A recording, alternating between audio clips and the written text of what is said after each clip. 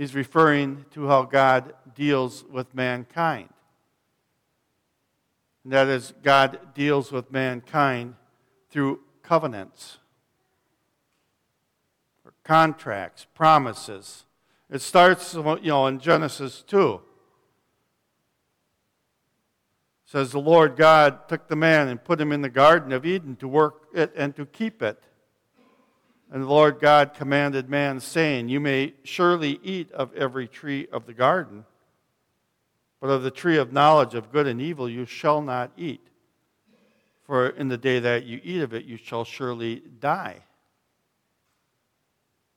God made a covenant with Adam and Eve. And that covenant was followed up later on. We had Noah, Abraham, Moses, David, and then up to the new covenant. But the covenant with Adam was sort of unique. It was like a probation period for him. So Adam, you can share in the tree of life. You need to tend the garden. You need to be productive.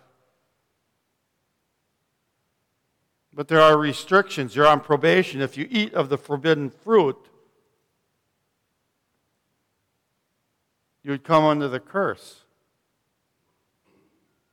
The curse of sin. That would bring death. So the covenant with Adam was a covenant of works. Adam, you do this, I'll do that. You don't follow my rules, you will surely die. Now we know Adam and Eve didn't die immediately. Spiritually, they were altered. Death would come eventually. But we all know the story. They didn't keep their probation. They broke the probation with God. And they were now under the curse of God.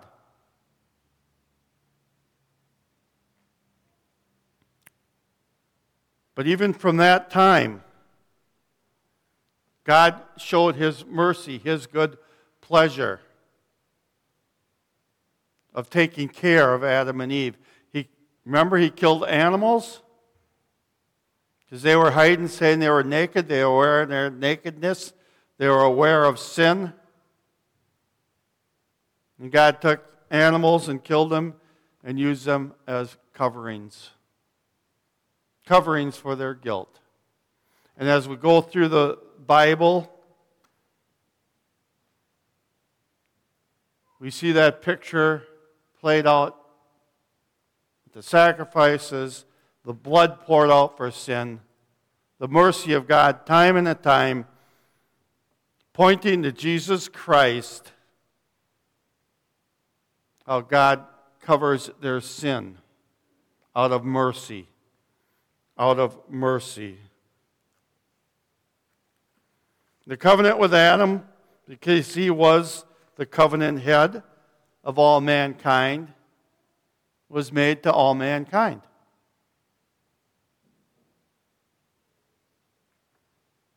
There was no Jew. There was no God's elected people at that time. So God's covenant, the Adamic covenant, was made for Adam and his seed. And in that case, the seed means the collective, all of mankind. It's not the singular. All believers, all mankind are under the covenant. That's how God deals with man. As world history progressed, God initiated more covenants. He chose a man, Abram.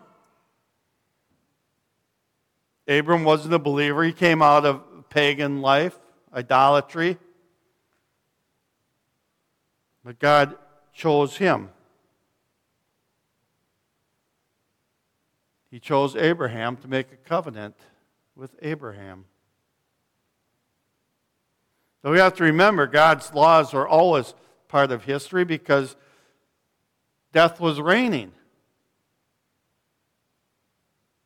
Men were guilty of God's laws. They had to understand, and the laws were written on their hearts. But Paul goes back to this covenant with Abraham. And he uses Abraham's covenant, and then he brings it up to how men make covenants. And that they're unchangeable. He says, to give a human example, brothers, even with man-made covenants, no one annuls it or adds to it once it has been ratified. And that's how it is if we have, let's say, like our wills. We have our wills, and it's verified, it's solidified by notaries. Supposedly, it can't be broken. Sometimes it's challenged. The sinfulness of man will try to disrupt and break everything. But idolically, it is set. It should be set in stone. And in the ancient time, a lot of the things that they did with covenants or contracts were set. Remember, like in the book of Esther, when the king, I forget his name, was it Xerxes? He made a ruling that they could kill the Jews. Then she came and he said, I can't change that rule. It's set in place. But he said I could make another rule that the Jews can defend themselves. So they would understand what Paul was saying when he was talking about man-made covenants and how they stand. They can't be changed. So what Paul is saying, that the Abrahamic covenant is still in place. Because remember, these Judaizers were saying that Moses, by the laws of Moses, they wanted to say it was nullified. It wasn't by grace alone or by faith alone. The law was added, so we want to nullify and change that Abrahamic covenant.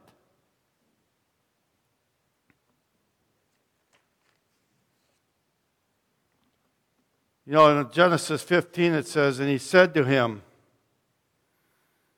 I am the Lord who brought you out from Ur of the Chaldeans to give you this land to possess. And Abraham said, O Lord God, how am I to know that I shall possess it? Remember, Abraham was kind of whining to God or complaining to God that he didn't have an heir. He didn't have a child.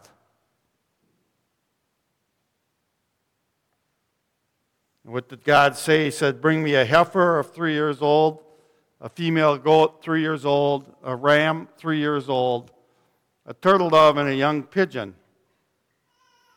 And he brought him all these, cut them in half, and laid each half over against the other, but he did not cut the birds in half. And when the birds of prey came down on the carcasses, Abraham drove them away.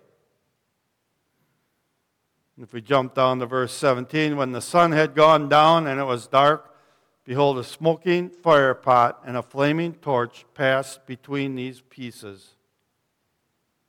On that day the Lord made a covenant with Abram, saying, to your offspring I give this land, from the river of Egypt to the great river, the river Euphrates, the land of the Kenites, the Kezanites, the Kedmonites, the Hittites, the Perizzites, the Rephaim, the Amorites, the Canaanites, the Girgashites, and the Jebusites. You know, in other places tells us that, and Abraham believed God. He trusted God. And that is the faith of trusting God that mattered. But notice there was a fire pot and a flaming torch that passed between.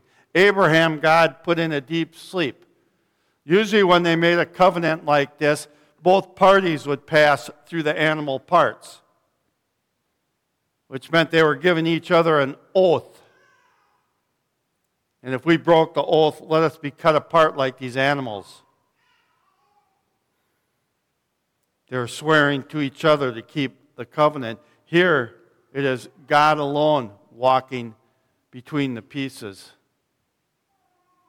So God is saying, I swear on myself that I will keep this covenant with Abraham and his seed. God is swearing on the highest authority. He's saying, if I break this covenant, then I am corrupted. I am not immutable.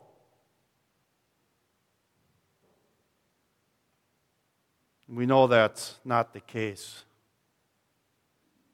Our God is immutable. He does not change. He does not change. He will not tarnish his reputation. He will not tarnish himself. If God didn't keep the covenant, God would be made out to be a liar. Again, he'd be attacking his own character. It will not happen. That's why these covenants are important to us today. So it's important we study them. These are promises of God that are for us. It's by faith that we believe.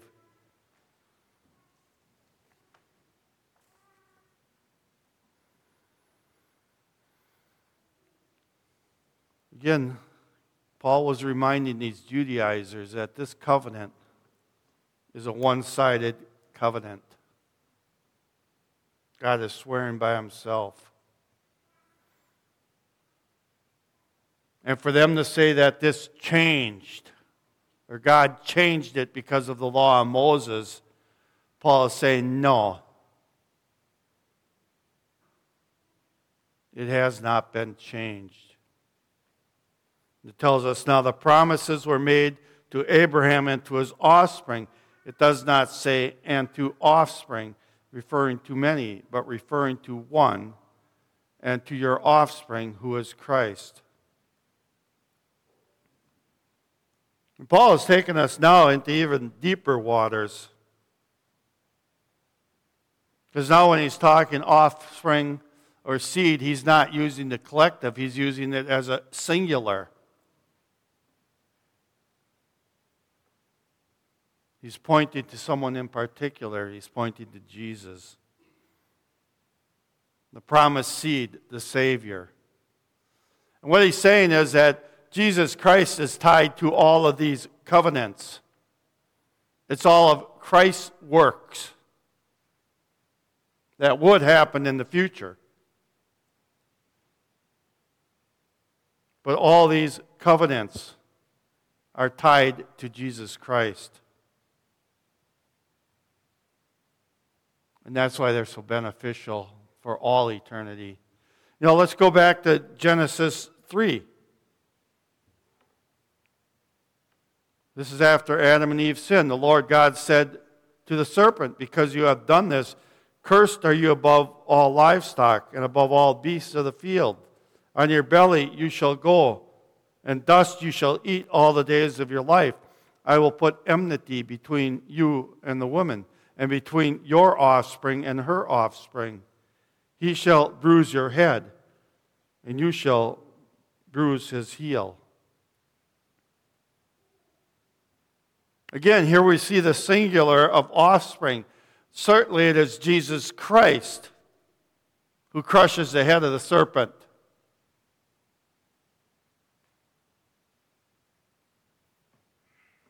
And the serpent, because of sin, our Lord is tortured and bruised.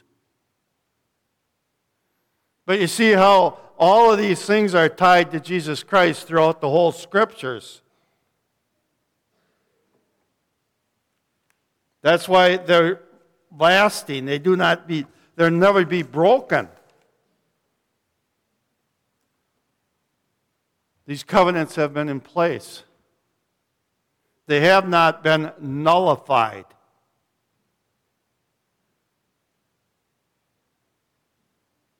But the basis of all these covenants is the works of Jesus Christ. His atoning works is why we can receive that blessing by believing and not by works. So what about the law? Why was the law given 430 years later? It says, this is what I mean. The law, which came 430 years afterward, does not annul a covenant previously ratified by God, so as to make the promise void. For if the inheritance comes by the law, it no longer comes by promise. But God gave it to Abraham by a promise. Why then the law? Why then the law? It tells us it was added because of transgressions,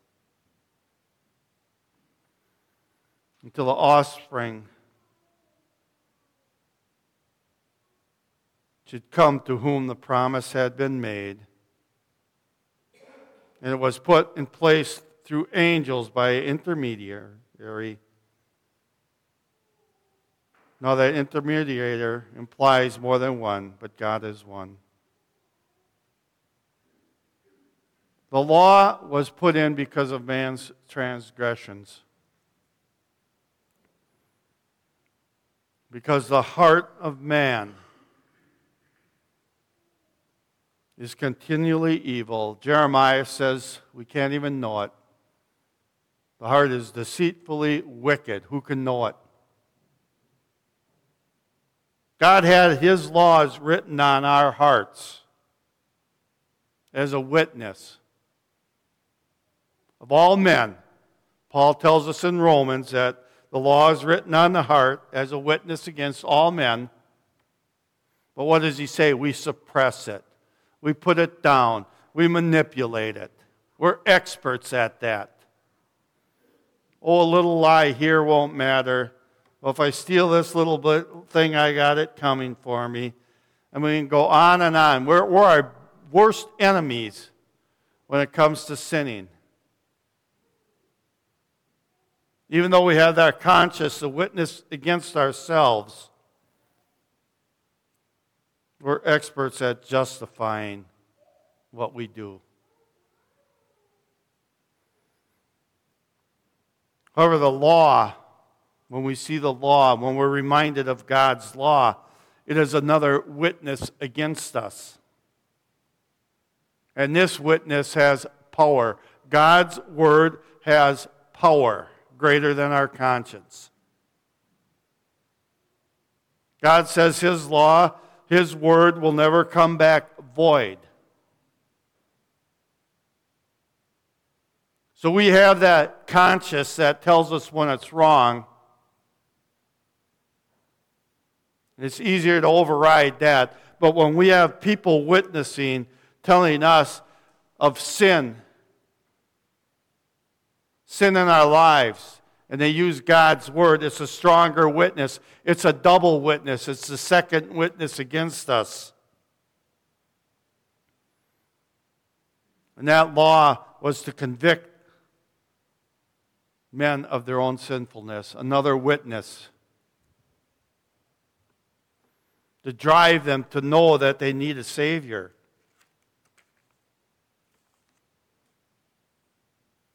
And that law has power. The Word of God has power. That's why whenever you bring up sin, even to some people who you think are completely evil, when you use God's Word, how much it irritates them. Or in some cases, it will break them. They have God's law written on their hearts, but they may have that so seared that they ignore it. But when the Word of God is used to convict them of sin, there's power in it. And they have to struggle to suppress it more, or they lash out. Who are you to judge me? We're not judging anybody. It's God's law and the power of God judging them. says, if the law then contrary to the promises of God? Certainly not. For if the law had been given that could give life, then righteousness would indeed be by the law. But the Scripture imprisoned everything under the law. The law exposes our sin. It exposes that we are under a curse in need of a Savior.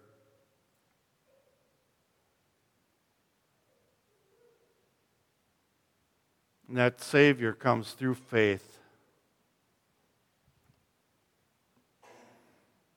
It never comes to those who think they can work their way to heaven.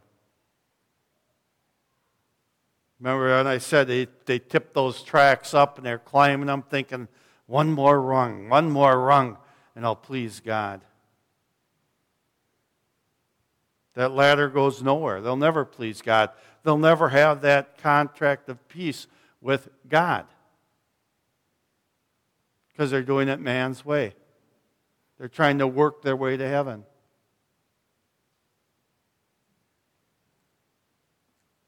They'll know they're under the curse. In Revelation 21:18 it says, but as for the cowardly, the faithless, the detestable, as for the murderers, the sexual immoral, sorcerers, idolaters, and all liars, their portion will be in the lake that burns with fire and sulfur, which is the second death.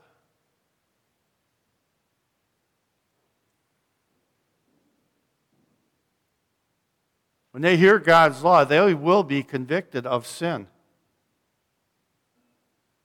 And yes, some can completely sear it, turn themselves over to the leadings of Satan.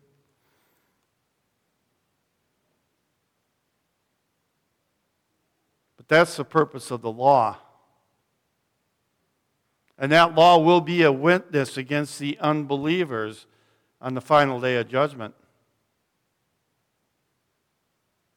But also the Scriptures tell us of the Savior. In Romans 5:18 it says, therefore, as one trespass led to condemnation for all men, first Adam, his sin led to condemnation for us all. So one act of righteousness leads to justification and life for all men. The atoning work of Jesus Christ. For as by one man disobedience and many were made sinners, so by one man's obedience the many will be made righteous. Now the law came in to increase the trespass, but where sin increased, grace abounded all the more, so that as sin reigned in death, grace also might reign through righteousness, leading to eternal life through Jesus Christ our Lord.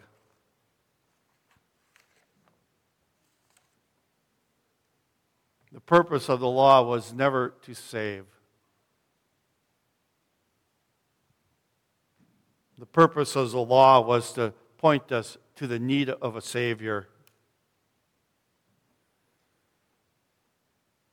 It says, so that the promise by faith in Jesus Christ might be given to those who believe. It's by faith. It's mentioned again in 1 Corinthians 15:21. For as by a man came death, by a man as came also the resurrection of the dead. For as in Adam all die, and also in Christ shall all be made alive, but each in his own order. Christ the firstfruits. Then it is coming those who belong to Christ.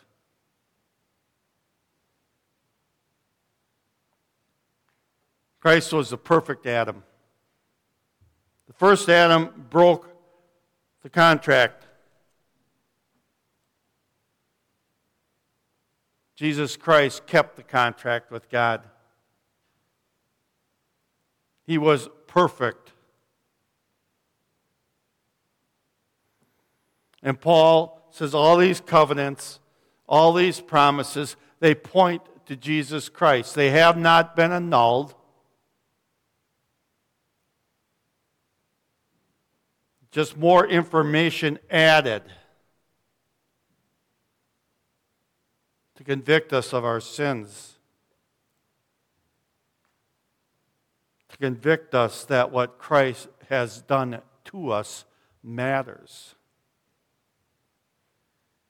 It's not what we have done to ourselves, it's what Christ has done to us. He has saved us. Not by any works.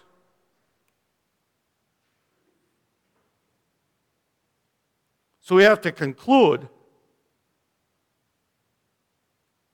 that these covenants have never been annulled.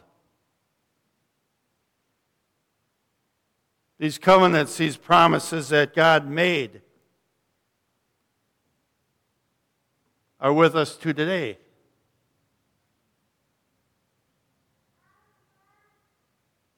But maybe the Judaizers thought this through pretty deeply.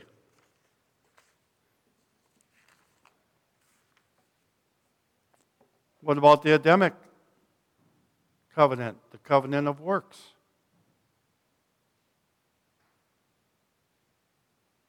Was that annulled?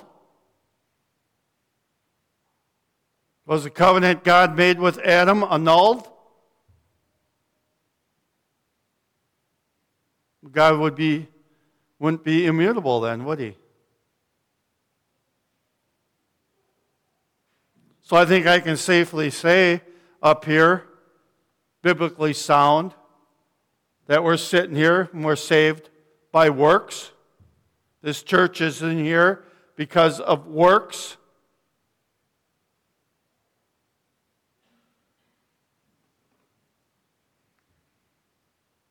So did Judaizers have it right? Was this Adam's works? Abraham's works? Paul's? Calvin's? Luther's?